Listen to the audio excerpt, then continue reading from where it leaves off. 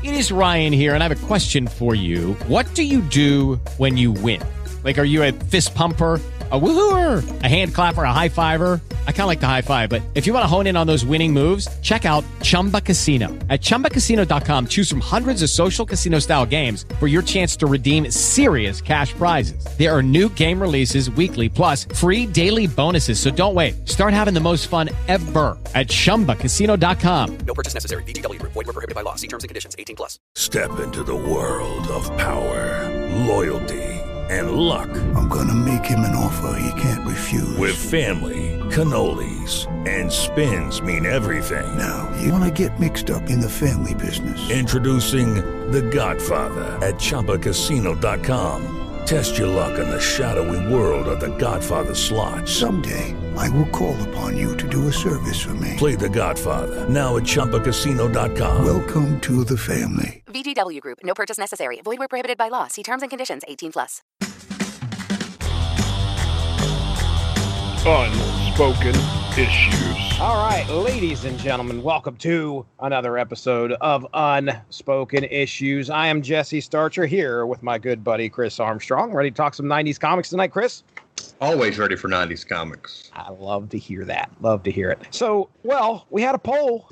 This was kind of an idea that you had for a while. So I'll let you kind of throw that out there, on the Unspoken Issues Facebook page. Ladies and gentlemen, I'm going to plug it at the end, but, we put a poll out there. People get to pick which issue that we are going to discuss on this podcast, and we'll throw up our picks. We'll throw up each other's picks. We'll throw up picks from the people that listen to the show. So you never know what you're going to get.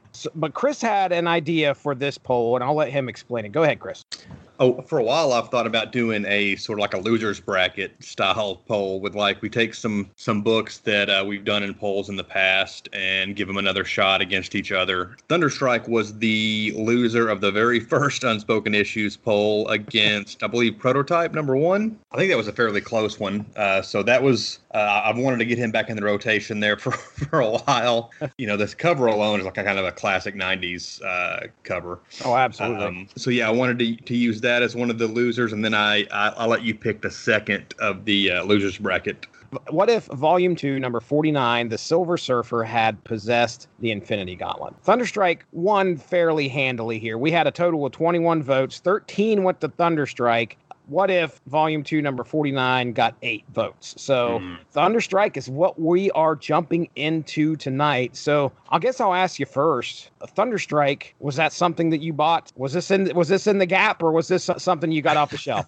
Now, this was, I was there for Thunderstrike #1. At least bought the first couple of issues. I don't know that I kept up with it very well. This would have been 93. I didn't get out of comics for that little gap there until early 94, spring of 94. I think probably what happened is I got, the closest comic shops were a good drive away from where I lived. So if I couldn't convince my parents to take me, I had to depend on a Huck's convenience store that was right next to our house, basically. Wow. Short walk from our house. So I'll bet Thunderstrike stopped getting carried there, and that's why I didn't continue the journey too far into it. But yeah, I always liked the first few issues. Yeah. The only storyline that I can recall reading with Eric Masterson in it that I remembered off the top of my head was the Infinity Gauntlet. Mm-hmm. And he gets involved, but he's part of the big fight, the big brawl issue where all the heroes are fighting Thanos. That's where I learned that he wasn't Thor. I was like, man, Thor looks awesome. And it turns out it's not Thor. Right. Yeah, he mentions in his little, forgive me, I've read Infinity Gauntlet #4 about 8,000 times. So he mentions in his inner monologue about how he's going to turn back into Eric Masterson without his hammer, after 60 seconds or so. That's right. Yeah, because the hammer gets teleported away. Right. And he's like, oh, crap, what am I going to do now? I want to make sure I explain to people what Thunderstrike is. And obviously, it sounds like it has something to do with electricity and lightning and stuff like that. And yes, the allusions to Thor are there. What this is Thor had left to go to Asgard, I believe. Now, you probably read up a little bit on this as well, but I want to kind of... Yeah, I was kind of confused by the Wikipedia explanation of all the comings and goings of Eric Masterson into the Thor mantle and all that stuff. Yeah, I summed it up like this. Thor and Eric Masterson have a bit of a history together. Thor was assisted by Eric. I think there was at some point where they were joined together and some point where they were separated. But after all that was said and done, Thor was grateful for the fact that Eric had helped him and bestowed upon him a gift of a mace, described as a mace, if I remember correctly. It's called Thunderstrike. It has a little bit of an insignia on it. So it just says the world still needs heroes, and it's got the word Thunderstrike written on it. That's right. Going into this comic, before Thunderstrike, the character Thunderstrike becomes Thunderstrike, his weapon is called Thunderstrike. So it's like Mjolnir, or however you want to pronounce it. Thor's hammer, Mjolnir. This is Eric Masterson's mace, Thunderstrike. Thor gave it to him and said, hey, I got to head off to Asgard. Do me a favor. I need you to watch over Earth for me. Here's this. The mace can turn into a staff. And it reminds me of like the Thor of old. Granted, I haven't read much of that, but if I remember correctly, like... the original like Kirby and Lee Thor, I believe his alter ego was Donald Blake. He was a doctor. He used a cane, so he would strike the cane on the ground and it would turn into the Thor, and it would turn into the hammer, and it would transform him into Thor. Okay, I think that's very similar here, where Eric Masterson is not walking around like his superhero self the whole time. He is he transforms into his superhero self by tapping the staff he was given, which turns into the mace, Thunderstrike. Yeah. So that's kind of a bit of a history that we were able to cobble together. Granted, Eric Masterson's not been around a whole long time. I think his first appearance was like in the late 80s. I checked on that to make sure, but yeah, his first appearance was in 88, and it was Thor 391. And then I believe what happened is he and Thor became merged in issue 408, and then in issue 432, he became Thor. He took the place. I guess Thor left, and it was just Eric Masterson was Thor. Okay. Yeah, I remember that he was the Thor in the Thor comic. Yeah. So yeah, and he had the helmet with like the little eye shield thing that comes down. I guess that's kind of how he differentiates himself from the standard Thor. Maybe. Yeah, and it kind of makes it easier. I mean, if he was trying to, now he doesn't do that in this book, but previous to this, if he was trying to act like Thor or make people believe he was Thor, that was the way to do it. He had a bit of a mask so people couldn't recognize him, but he had the wings on the side of his helmet and, the long flowing blonde hair. It's got to be Thor, right? He's just got a beard, but that's not the case. According to the wiki created by Tom DeFalco and Ron Frenz. So those two names are attached to the book, obviously. Yeah, they were the team on Thor, I think, for several years when they introduced the character in their run, and then they spun him off into this book after, I guess, they brought the real Thor back or whatever. So written by Tom DeFalco, penciled by Ron Frenz, inked by Al Milgram, lettered by Rick Parker, and colored by Michael Rockwitz. Now, Thunderstrike #1 hits the shelves August 3rd, 1993. And yes, do your best to tell us what that glorious cover looks like. Oh, when somebody says Marvel 90s gimmick covers, this might be the first one that pops to mind. And it's fairly simple, compared to a lot of other gimmick covers, but forgive the pun, but it's such a striking image it's got like these thunderbolts, in the background, and with like this kind of a sparkly foil look going to him, and then it's just an image of Thunderstrike kind of jumping towards the reader, with his mace in his hand, his ponytail flapping in the wind.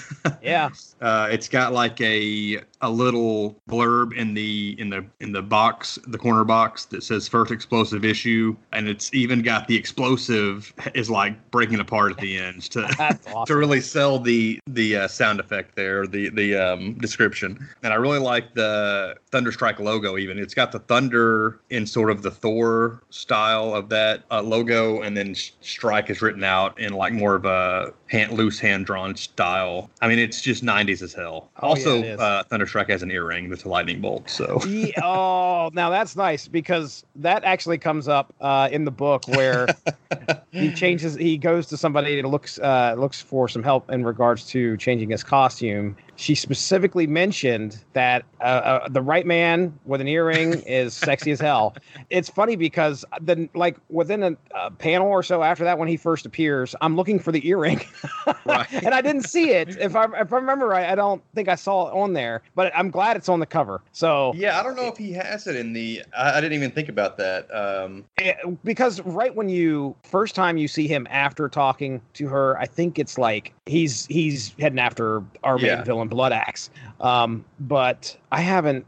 As we're talking, I'm going to peruse through and just see if we can find any panels. I'm looking now. He does have it, but it's miscolored, so it looks like it's part of his jacket. Oh, okay. All right. The colorist did not color it yellow, so it looks like it kind of blends in with his vest. What ear are we? It'd be the left ear. Left ear. Okay. Left. Well, there you go. So that's our fashion talk.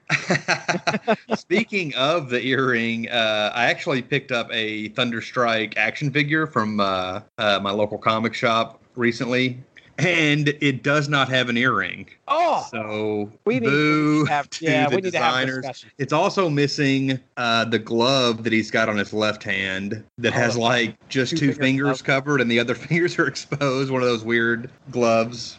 I'm wondering if there is who knows? I mean, some of this stuff is just, we know it's 90s. We know they throw stuff on people just so it looks good. But yeah, you never know. There might be somebody out there that's like, hey, listen, I use a mace for a living. And let me tell you about that glove.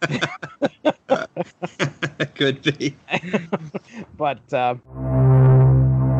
that synopsis is right around the corner, but let me first talk about Amazon Music. You're going to find it difficult to find Blood Axe's mid-90s metal hit, Bloody Blast Beats, but you will be able to find AC/DC's 1990 album, The Razor's Edge, featuring Got You by the Balls, Money Talks, and of course, that great opener, Thunderstruck. If you head to getamazonmusic.com/W2M network, you can get a free 30-day trial where you can check out over 70 million songs. That's getamazonmusic.com/W2M network for that free 30-day trial. Just wanted to break in here real quick and give you all a bit of a spoiler warning. When Chris and I get into the discussion, some of the mysteries surrounding characters in the book will get revealed, so be prepared. We open with a carjacking that gets foiled by the helmeted Eric Masterson wielding a mace called Thunderstrike, whom everyone believes is Thor. Making quick work of the carjackers, Eric is able to thwart their plans until the police arrive arresting the criminals. Eric leaves the scene in a hurry to meet up with his lawyer friend Samantha Joyce. On the way there, he reminisces on how he came to be where he is right now. Having a history of helping Thor out a few times, Thor gave Eric a mace that disguises itself as a simple walking stick, also depowering him. Thor charged Eric as being his successor as Thor had to leave for Asgard. Since then, he has been keeping a secret identity and fighting crime. Meanwhile, Eric's fitness model ex-wife, Marcy, who is now married a football player by the name of Bobby Steele, is busy filming for her next infomercial. When Bobby leaves the event early, he is viciously attacked by a carjacker and loses his vehicle. Arriving at home, Eric learns the events of what happened to Bobby Steele from his son, Kevin, and says that he might have Thor look into things. Recovering in a hospital, Bobby learns that some carjackers were caught by the police today, obviously the encounter that Thunderstrike had at the beginning of the book. And away from the others, reaching into his bag, Bobby brings out a large axe, becoming Blood Axe, and heads for the jail to exact vengeance. We interrupt this synopsis to let you know that I'm wrong. Yes, when I wrote this down, I assumed that this character, Bobby Steele, was Blood Axe. Get ready, because I'm about to learn otherwise. Killing one of the carjackers, he extracts info from the others to find where the rest of them are, and that the man who is leading them is a villain called Carjack. Dramatic pause and everything. Blood Axe arrives at the chop shop, but his plans are stymied when Eric arrives, giving the carjackers and their leader the time to leave. During the battle, it is clear that Eric is no match for Blood Axe and is about to kill Eric when a large beam hits Blood Axe, sending him backward. As the police arrive, Blood Axe decides to part, leaving a beaten Eric Masterson thankful that he survived, but confused as to who saved him. Eric then decides he needs to get a new costume, as he's a little bit tired of everyone confusing replacing him with Thor.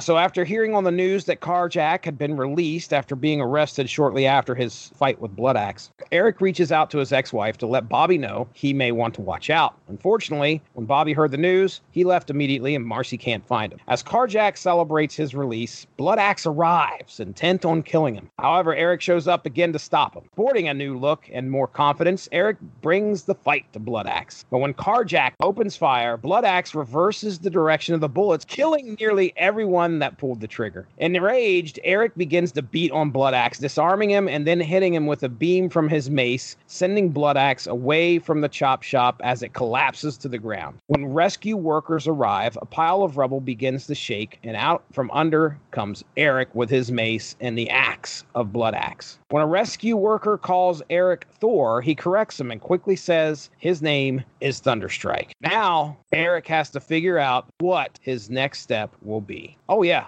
next issue, the Juggernaut comes a-calling.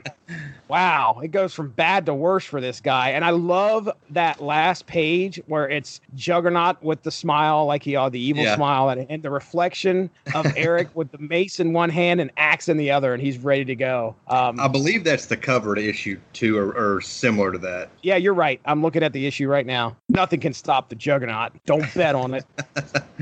All right, man. So that's our issue here. I mean, we get our introduction to Eric Masterson. I mean, if you're just brand new, you pulled this comic off the shelf because it looks cool, and you're like, man, look at this character. Man, what's Thor doing with a ponytail and all this? And we get to learn about Eric and Thunderstrike. We also get to learn about Blood Axe, who I never did look this up. I think he's been around prior to this. Yeah, he appeared a few times in the Thor book as well before this. And I was going to give you, we can leave it in or we can edit it out. I need to take it out because I'm looking it over right now. I thought it was. Because I remember when I was a kid reading this, I was like, well, it's obviously that guy. You know, it's obviously her husband is Blood Axe. Okay. And that was like a red herring. I wasn't confused then. So yeah, because they're clearly trying to point him as like the prime suspect, because I guess it had never been revealed in the past who Blood Axe was. And they were kind of building him up, I guess, in this book. But yeah, eventually he's revealed to be a different character. So yeah, I just went to the page. And ladies and gentlemen, okay, I'm leaving it in, but I'm going to obviously be talking to people right now and saying, boy, was I wrong. And that's just one of those times that comics got me. Yeah, looking at the wiki here, Blood Axe is a guy by the name of Jackie Lucas, which that is a relation to, who is that? Because I know that name. She's in this issue. It's the woman who wants Eric to move in with her. No. I thought, holy crap, dude. I thought it was a guy. Wow, dude. That's awesome. Okay. Well, yeah. Yeah, actually, not too long ago, maybe less than 6 months ago, I grabbed a bunch of Thunderstrike issues out of a dollar box and decided to try and read through the run. But I still don't have them all.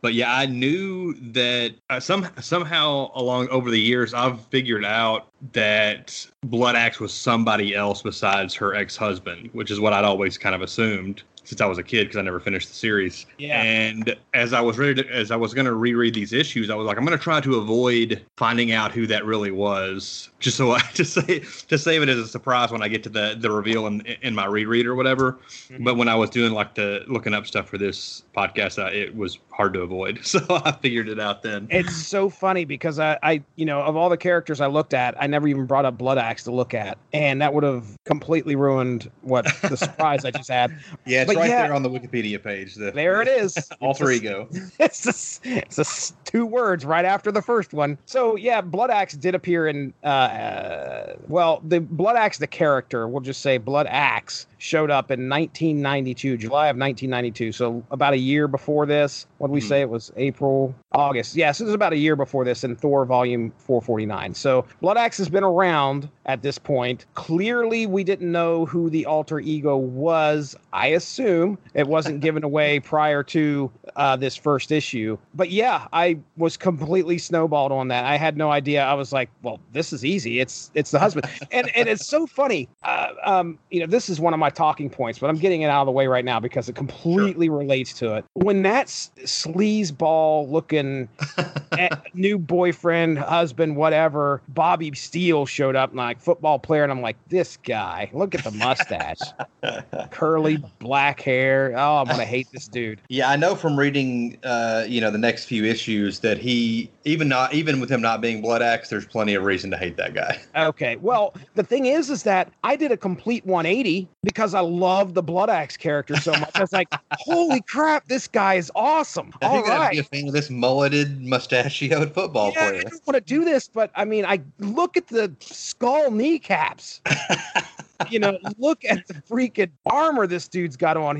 When we're talking about Blood Axe, just imagine like a Punisher mindset in somebody who can battle Thor. That's kind of exactly what this is. You can't believe these people are preying on the dregs of society. He's going to use his axe to take out anybody who seems to be an evildoer without restraint. He's going to take them out. No quarter given. So yeah, dude, when I'm thinking, this schmarmy freaking curly haired Bobby Steele is Blood Axe, well, I guess I'm going to give him some leeway because, man, his alter ego is pretty awesome. But wow, already I've only read one issue and I'm like, I can't believe some of the twists and turns that occur later on. So that's good stuff. It already had me. But anyway, okay, so let me step back. Aside from the Blood Axe revelation that I just experienced, what'd you think, man? What's your thoughts here?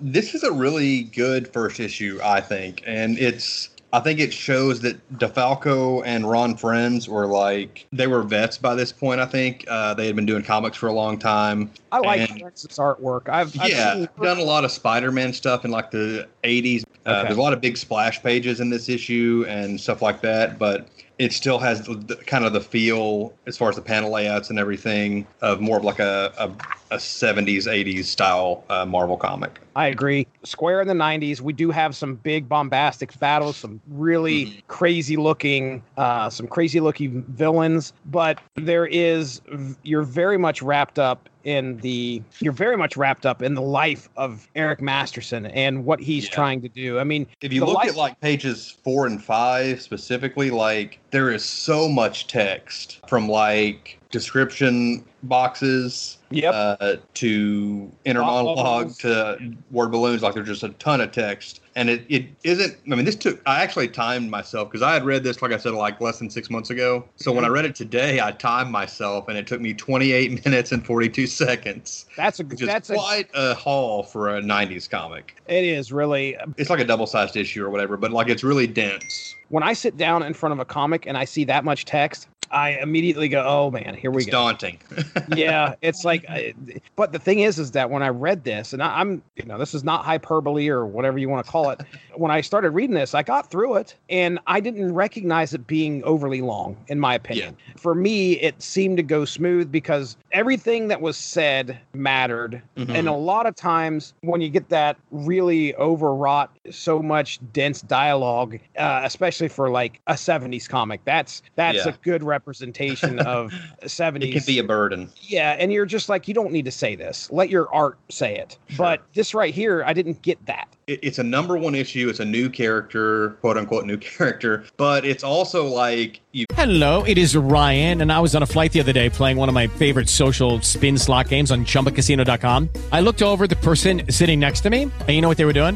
They were also playing Chumba Casino. Coincidence? I think not. Everybody's loving having fun with it. Chumba Casino is home to hundreds of casino-style games that you can play for free anytime, anywhere, even at 30,000 feet. So sign up now at ChumbaCasino.com to claim your free welcome bonus. That's ChumbaCasino.com and live the Chumba life. No purchase necessary. VGW. Void where prohibited by law. See terms and conditions. 18+. You got to catch the readers up on Masterson and kind of his history with Thor, all these new characters that are, I'm assuming, had already appeared in the Thor run. Like, so you're kind of playing catch up to a lot of new readers who see the shiny new #1 and the new character, and they're hopping in to this. Yeah. There's a lot of ground to cover to get up to the reveal of Thunderstrike later in the issue. A lot of this it seemed like DeFalco, which I think Friends was also like the co-plotter. So both of them, I think they were really wanting to make this like the real world, like a street level hero, even though he's a little more powerful than like a Spider-Man or whatever. They established later, late in the, or about midway through the issue in his first fight with Blood Axe, that he's not as strong as Thor. He doesn't have the power level that Thor had. Right at the front of this issue, it's a carjacking, and a guy that looks like Thor just shows up to stop a carjacking, and you're like, whoa, wait a second here. Yeah, this is absolutely street level. That was the first thing that I thought when I saw it. I was like, why is he here? Why is he doing this on the street? But just like you said, he's pretty powerful, but he's not as powerful as Thor. Right. And, he smashes this woman's car who's being carjacked because the guy's trying to run her over, him and her over. And, he has that little inner monologue of like, hey, what do we do about her car? Like, will the insurance, will the Avengers insurance cover her? Should I get my own insurance? I don't understand. Like, there's a lot of like real world stuff that like just an everyman like doesn't really know how to handle this kind of stuff. Like exactly what to do in these kind of extreme situations and stuff. If they would have left that as him smashing the car and like, here you go, here's the cops, and then he just left, and I'm like, oh, that's something that you wouldn't have seen in comic books prior to this. They would have left that alone. They would have just said, save the damsel and I'm out. I'm sure that's the first time, I was 13 when this came out. I'm sure that was the first time I'd ever considered anything like that. But a lot of this issue deals with Eric Masterson trying to kind of find his place in the world. Everybody's thinking he's Thor. He knows, and he gets that across a lot. That is put through the book plenty, that he's not as powerful as Thor. You also, Eric Masterson as a person, he's going through some personal struggles. I mean, he says he's living at the Avengers Mansion, but it's out there that he may possibly be homeless. Right. Because he's talking about now that Thor's back and he's not Thor anymore. Like that's not going to be an option for him anymore. He's trying to find a place to live. He's got this secret identity. He's trying to, obviously, a dual identity that he's got to keep from the people that he loves. The other thing that's kind of very real world on top of this is the fact that he's divorced. I don't know off the top of my head. You could probably name a few. What other superheroes do you know that are go through that? I mean, I guess Hank Pym and Janet Van Dyne maybe that had happened at this point, but that's something I was not familiar with, Yeah, you didn't see that very much in the 90s comic. It was a very 90s thing. I mean, my parents got divorced in the 80s, so seeing that on a comic book page, it's not like I'm yelling, hey, represent or anything like that, but I mean, that's something that really happens. But yeah, Hank Pym and Janet Van Dyne would be the first people that I think of who had a relationship or not in a relationship, and you got the whole abuse line. So that's a prime example of real world stuff right there. It's good that they added that element in here. So Eric Masterson, he's going through it, man. Divorced guy, almost homeless, trying to figure out, one of the hardest things in this whole issue is him just coming up with a name.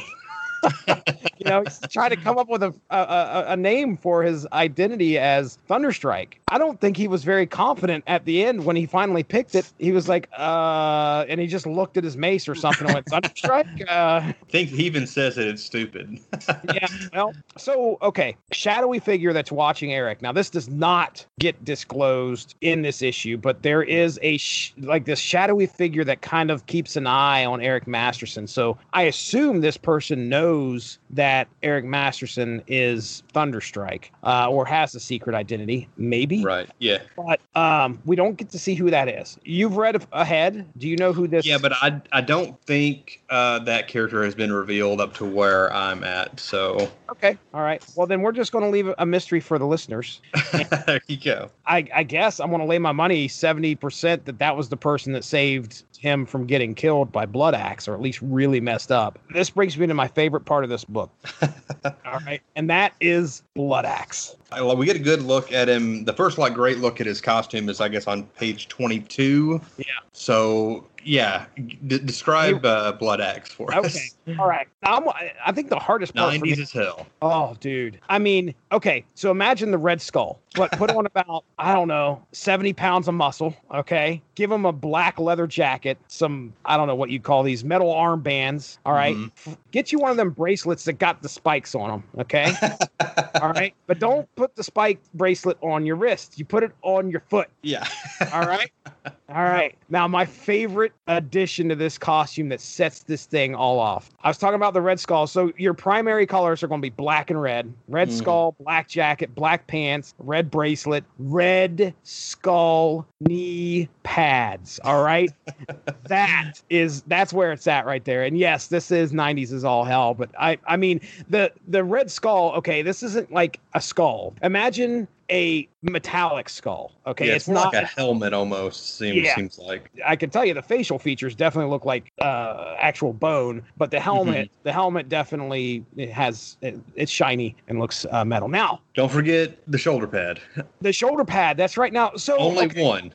One shoulder pad. Okay, Legion of Doom, straight from WCW. It was the Road Warriors from WCW. Okay, so I got that backwards. Legion of Doom from WWE or the Road Warriors who put these massive shoulder pads on. Well, take one of those shoulder pads off with the spikes. I like to think Friends was doing the sketch of Blood Axe, and DeFalco was looking at and he had two shoulder pads with the big spikes, and he was like, "Too much, man. Just get rid of one of the shoulder pads." So obviously, it's in the name. His weapon of choice, their weapon of choice, because obviously I've got my pronouns mixed up.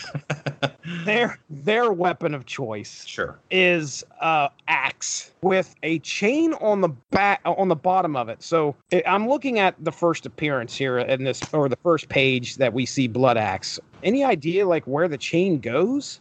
I don't know. There's only one little link left on there. I know that the axe comes from the Executioner, which is another Asgardian. Scourge the Executioner. So I don't know what picture you're looking at, but I know you're looking at the one. I assume you're looking at the one where he busts through the chop shop. Yeah. Okay.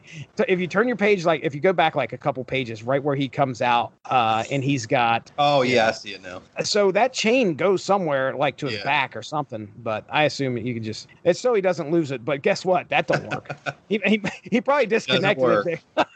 Yeah, but anyway, dude, chains, axes, skulls, spikes. Okay, every checkbox right there. Yep, checking every box. I love it. But yeah, man, absolutely 100% Doug. The first time I've ever seen this character. I'm turning a page and I'm like, whoa, look at that dude. That is awesome. So I was excited. Very cool looking villain. If he's been around since the Thor days, I think we said it was it was 92. So his first appearance ever as Blood Axe was 92. So he's a 90s character for sure. And I hope he's looked like this the whole time. And now I'm really wanting to find out whatever happened to Blood Axe. Now, I know Blood Axe comes back frequently, I think, in the Thunderstrike series. Very good. Blood Axe is not the only villain in this issue. What do you think about Carjack? Carjack. Okay, when we first see Carjack, imagine a trench coat wearing, purple panted, red booted, yellow shirt, but mainly a Dr. Doom mask with that looks, it's a little bit more modified. The hair, short dreadlocks. You probably are making an assumption as to the race of the character underneath the mask and the outfit, because every part of this person's body is covered with some type of clothing. He's fairly a big, imposing looking character. Yeah, he's a stout dude. But, I mean, he grabs one of his thugs that's going around. I mean, there's this city, which I assume is New York. I didn't check to see if they think so. Said that. But I mean, they're besieged. May have made it sound too light earlier about people are getting carjacked and Thor showing up. People are getting hurt. I mean, we watched Bobby who gets nailed from. They said that they capped Bobby Steele. I was like, Bobby's dead? I guess dude just showed up. I hated him and now he's dead. But he actually just got hit in the head and he was bleeding. He needed stitches. So Carjack's a pretty big dude. He's able to grab one of his thugs from behind, hold him up with one arm. So he's pretty stout. But you soon find out as the story goes on, when the big battle happens there at the chop shop, if I remember right, maybe it was the first one, I think, when Blood Axe first showed up. Mm-hmm. In order to get away, Carjack takes his mask off, and it's a white guy underneath who just takes off running, and he still gets arrested, but, they can't pin anything on him. But, I'm burying the lead here. This guy, all right, runs a chop shop full of thugs, full of carjackers, and yes, his name that he chose as a villain is Carjack. And I was like, well, I mean, if you're going to do something, do it well. Keep it simple. Keep it simple. Who's this guy that's been running around jacking cars? Who's the guy behind it all? Well, sir, that's Carjack. Oh, okay. Oh, well. It's weird that like he seems almost like he's running a cult or something. Once they get sprung, due to lack of evidence or whatever, and they're back on the streets, they're having like a big party, and he basically says, tomorrow we'll turn the streets red with blood. Yeah. And then, Blood Axe shows back up again to thwart him. But like, yeah, he's, there are a few moments in here where it just seems like he is as interested in bloodshed as he is in like money. Jacking cars. It's like, dude, okay, I don't know about cornering the most evil chop shop villain in the world, but I'd say he probably did it. I'm assuming that there's no other person that's as evil as him that also jacks cars. And it's funny though, because he gets upset when blood gets on the car because that hurts the resale value. I mean, we learned that you don't want to get blood on the entire interior of the car. I checked 2 appearances. 2 appearances for Carjack. Well, we read 1. I'm curious. The other one he dies. Yeah, issue 2. Well, so there you go, Carjack. We hardly knew ye. Yes, sir. Yes, sir. The other couple notes I had here was just as the comic goes along, Eric figuring out his powers was pretty cool. He doesn't know specifically what all this mace can do. Yeah, he didn't get an instruction manual with it. No, he didn't. He's going along. He's trying to figure out how it works, and it's the one thing that saves his butt at the end when he's in his second confrontation with Blood Axe, where Blood Axe is about to come at him again, and he, of course, this time, Eric's got his gumption up, and he ends up waylaying him with some kind of blast from the mace, and that pretty much, he had no idea that was going to happen. It was like, wow, right. I'm figuring this. So that's pretty neat. We're kind of like, that's a good way for the writer to get us along on the ride with Eric as he's learning about his new world and his new circumstances. But yeah, the last note I had here was just about how Eric lands on his name, and we kind of already covered that. It's at the very end, he's not exactly too confident about it, but hey, it's Thunderstrike, baby. That's what I'm going to go with, and there you go. So the only other thing I really had was Code Blue, who show up in this issue. They're kind of like an elite SWAT team, that I think I'm actually going to look them up here real quick so I don't get anything wrong. There seemed to be a history. Eric refers to him as Stone. It looked like their first appearance was in Thor 426 in 1990. So I'm assuming he has some history with them as Thor. But yeah, they almost become like co-stars in the book for a while. And I believe in some of the later issues, like it only ran to issue 24, but I think in some of the issues in the teens, there's even like a Code Blue flip book where they have their own stories in there. So okay. I think I read up through issue like 7 or 8, and I know they appear a lot in those issues as almost like co-stars of the book. Yeah, I can tell they're a pretty diverse. It almost seemed like they were based on like an 80s cop show. They all kind of have their own distinct personalities. All kind of get their own moment of screen time at different points in the issues. So anyway, I like those characters. So they show up for a quick second. I could tell there was a history behind them, but I didn't know it was becomes that extensive, which is pretty cool. Can you turn to where the page is where Code Blue, right before Eric comes out of the rubble? I think it's like the second to last page, maybe the third to last page. So in the ambulance, is that Carjack? I don't know, because he's in like a wheelchair. That's what I thought too.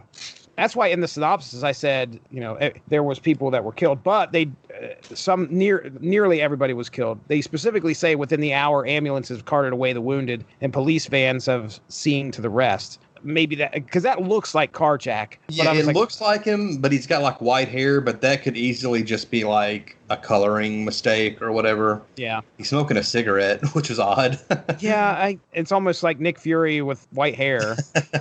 So that's why I assumed Carjack was coming back, because I thought they arrested it. He's not in handcuffs, so it can't be him. I would imagine they would put him in handcuffs. True. So I don't know. Interesting. But all right, well, tell me about your favorite panel. Do you got one? It's kind of tough because there are actually a ton of potential, favorite panels in here. There's Absolutely. A lot of big splashy full page and even like double page spreads. I'm going to go small though, and I'm gonna go with the second panel of page 19, which is where Blood Axe attacks the prisoners in the jail cell, and he just like melts this guy like it's Raiders of the Lost Ark until he's just a skeleton. He can't even finish his sentence. He's like, hey, there's a guy running toward the window. That guy gets obliterated. That's Which fantastic. is the most violent thing that happened in this book by a wide margin. But easily for me is the previous page. And that's that first appearance. Yeah. When I first saw Blood Axe, for me, when it comes to a panel, page, whatever, I got to take into account two things: moments, and I got to take into what it looks like. And this did both of those for me, because this is one of those things where I saw this and was like, holy crap, this will be the panel that I choose. It's a good one. Yeah, man. It's a sweet looking character. I was going to say, I'm kind of looking through here. There are the second and third pages. It's like a splash page, but a sideways of like Eric in the Thor costume, basically standing on the car. And then there's another sideways full page splash of him like tackling Blood Axe. There's a big 2-page splash of him disarming Blood Axe. Late in the issue, there's a big 1-page of the first appearance of Thunderstrike when you first see him in his new costume. So yeah, a ton of those like big moments in this book. My hat's off to Ron Friends here, because I mean, I don't know how you feel about it. I've heard other people like say they dislike it, but okay, if you go through the panel layout, page layout, a lot of people that I've heard discuss comics and the layout of comics do not like things that bleed into other panels. Yeah, I'm a fan of it. He does a lot of that in these pages. Yeah, dude, if you look at I'm looking at Carjack holding up the Thug. The Thug is being held up, breaking the panel and going into the panel above, which is awesome. Mm-hmm. I like it because it's unconventional, but that's one thing that really sets this issue apart for me, is the fact that,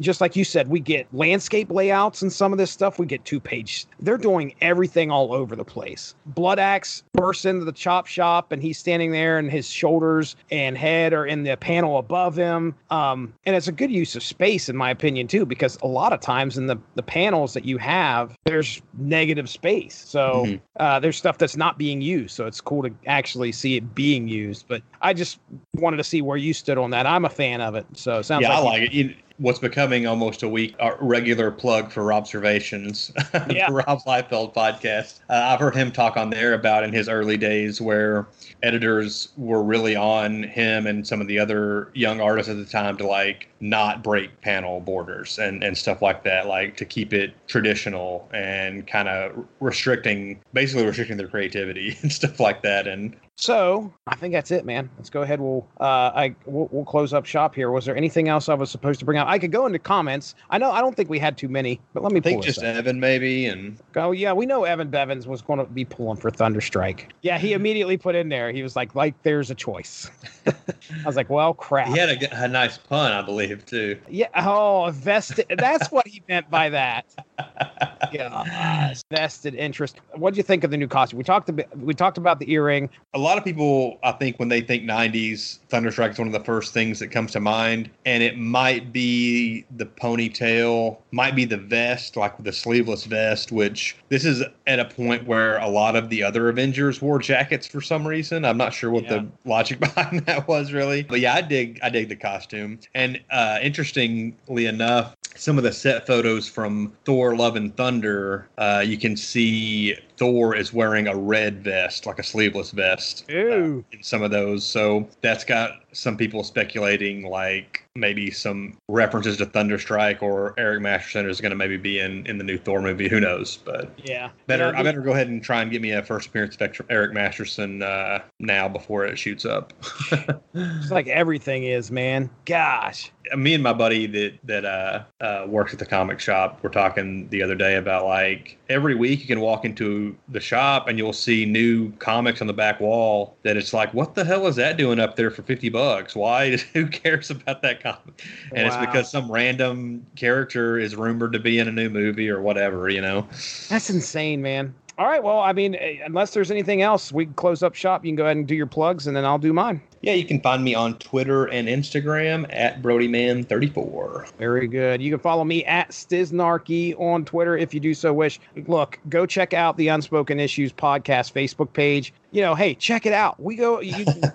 Like I said earlier, Chris and I will throw up some choices there. Dean Compton gets in on the action. Our members of the podcast Facebook page do the same. And of course, we're all part of the Unspoken Decade, which is the most fantastic site that you can go and check out all sorts of articles for 1990s comics. The gimmick era has never been covered so well. Did someone say Unspoken Decade? The place where you need to go to check out some great articles about comics in the 90s? This would be a good time to plug a sponsor of the W2M network, and that is Grammarly. For you, the listeners of Unspoken Issues, Grammarly is offering a free download of the Grammarly software. Grammarly's AI-powered products help people communicate more effectively. Grammarly helps you write mistake-free on Gmail, Facebook, Twitter, LinkedIn, and nearly anywhere else you write on the web. Grammarly corrects hundreds of grammar, punctuation, and spelling mistakes while also catching contextual errors, improving your vocabulary, and suggesting style improvements. To download Grammarly today, go to getgrammarly.com/W2M network. Again, that's getgrammarly.com/W2M network to download Grammarly for free. Shout out to the W2M network for hosting the podcast, and of course the Radulich and Broadcasting Network as well. That's Chris Armstrong over there. I'm Jesse Starcher. We will return in a couple weeks. We'll talk to you then. Have a good one. Bye-bye.